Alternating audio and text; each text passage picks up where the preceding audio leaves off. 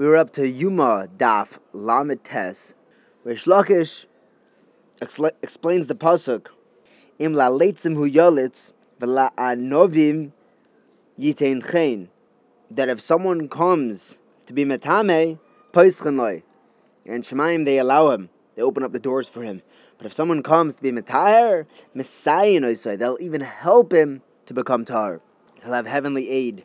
Rabbi Shmuel brings a mashal for this. He says if someone is selling this smelly stuff and this deliciously smelling stuff, so when they're measuring out the naft, which doesn't smell good, the buyer will say, you measure it and then just give it to me when you're done. But when they're measuring a farsimon, which smells delicious, they'll say, hey, let's measure this together so we'll both walk out smelling good. Rabbi Shmuel said that an aveira stops up a person's heart. The pasuk says, "V'lo sitamu behem v'nitmeisem bom," and we learn that to mean v'nitamtem bom. It'll stop it up, not just be metame. It actually closes up a person's lave. And the Rabbanan learned that if someone is metame himself a little bit, he'll be showered with more tumah. Someone's metame himself down here, then metame him upstairs in Olam Haba.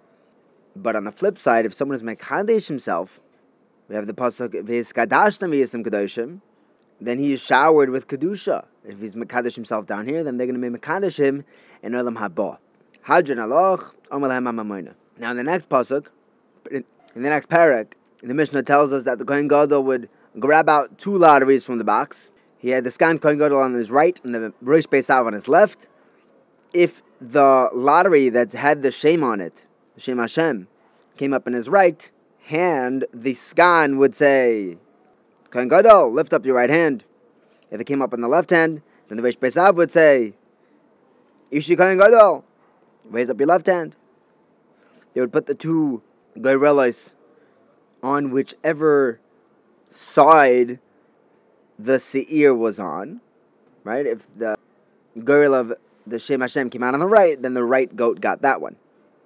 And then the Kohen Gadol would say, La Hashem Chatos. Bishmuel said, he just needs to say La Hashem, everyone knows that it's a Chatos. And now that he said the Shem Hashem, the Kehanim and all the rest of Klal Yisrael, Nazara would say, Baruch Shem Kavod Malchus Le'elam Voed. The Gemara wants to understand, why does he need to grab a ticket? Why can't he take his time, reach in slowly, take one out? No, we don't want him to try and make it that Hashem comes out on the right hand. It's a good thing if Hashem is at the right side. Even if he's not going to do it, we don't want it to look like he was being, rigging the lottery. Rava says that the box was made of wood and it was not kodesh. Plus, it was a small box that could only fit two hands. So Ravina asks, why does it need to be chol? Fine, you want it to only hold two hands so that he's not able to play around with the tickets and put the shame in his right hand. But why not make it kadosh? Nah, because that would be kli shares, which is made of eights. And we don't have any wooden kli shares. Okay, so make it gold or silver. No, the Torah is concerned about the moment of Klal Yisrael. And since this isn't, the box itself is not a mitzvah, so we're going to leave it wood and we're not going to make it kadosh. Our Mishnah does not go like the Brisa of Rabbi Yehuda Mishum Rabbi Eliezer. The Brisa says that the Skan and the Kohen Gadol both put their right hand into the box. If the Kohen Gadol gets the shame, then the Skan says, Isha Kohen Gadol, lift up your right hand.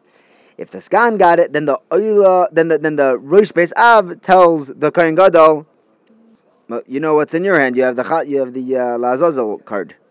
So why doesn't the Sgan say it? Why does the Rosh Beisav tell the Kohen Gadol that he got Lazazel? Since the Sgan got the Shem Hashem in his, so it would kind of be like rubbing it in the Kohen Gadol's face. It's like, I got it, So this way, it wouldn't be offensive if the Rosh Beisav tells the Kohen Gadol. So where does the Machlekes lie here? Whether the Kohen Gadol puts both his hands in, or one hand from the Kohen Gadol and one hand from the Skan. The Machlekes is whether the right hand of the Skan is better than the left hand of the Kohen Gadol. If you don't want the Kohen Gadol to do any avodah with his left hand, so then the Skan should use his right hand instead of the Kohen Gadol's left. Rechanina Skan HaKohanim is the one that argues in Rabbi Yehuda, because he says that the only reason Why the sgan is standing there is in case the Kohen Gadol gets a psul, and now the sgan will have to take over. But the sgan does not actually partake in any of the activities of the Geirel. Now the Gemara goes into a little bit of Agarata, discussing the personality of Shimon HaTzadik. Shimon HaTzadik was Kohen Gadol for 40 years. And during his tenure, every year the Geirel came up, La Hashem, in his right hand.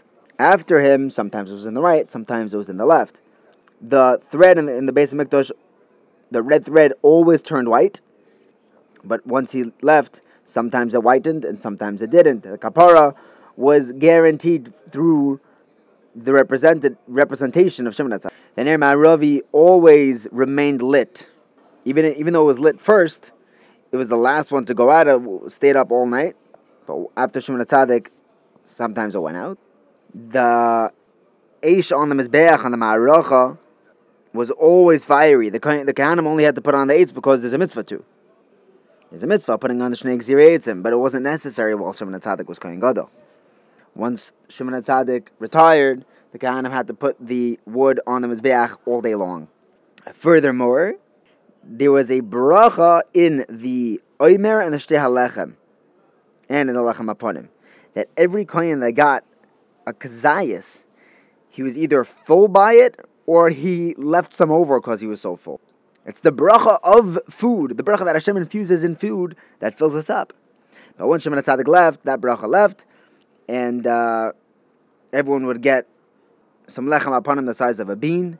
The tzenuin wouldn't eat it, and the more gluttonous kayanim would.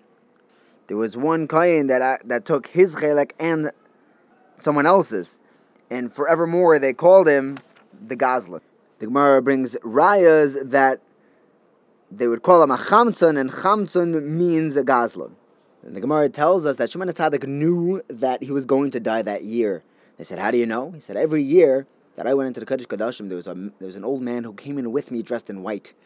And he would come out with me. And this year, he was wearing black, and he escorted me in, but not out. So I know I'm going to die this year. The Kachava, after Yom Tif, he was sick for 7 days, and then he passed away.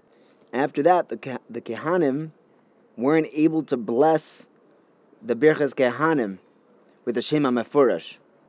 Rashi says it wasn't Kedai. Now, on the flip side, 40 years before the Churban Abayis, the Shem never came out in the right hand of the Kohen Gadol.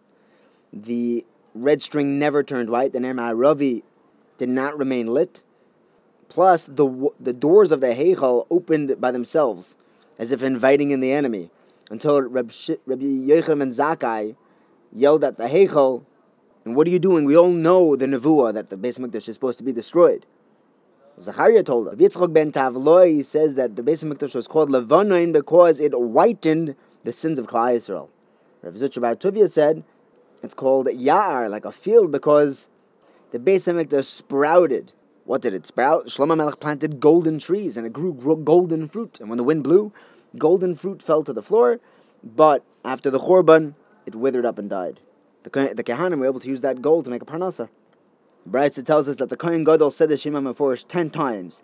3 times in the first vidui, 3 times in the second vidui, thrice by the Seir HaMishtaleach, and once by the Geirel. They were able to hear the Shem HaMefurash all the way by Yericho, which is 10 parsois away. The squeaking of the doors of the Heichal was able to be heard 8 Trumei Shabbos away.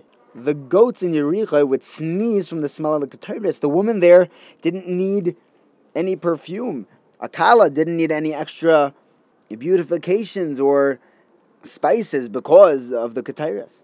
Rebbe testifies that his father had goats in Hare Machmar, and they would sneeze from the smell of the Ketores. Rabbi Shimon Karcha says that a Zaken told him that he was able to smell the Ketores in the walls of Shiloh. Have a wonderful day.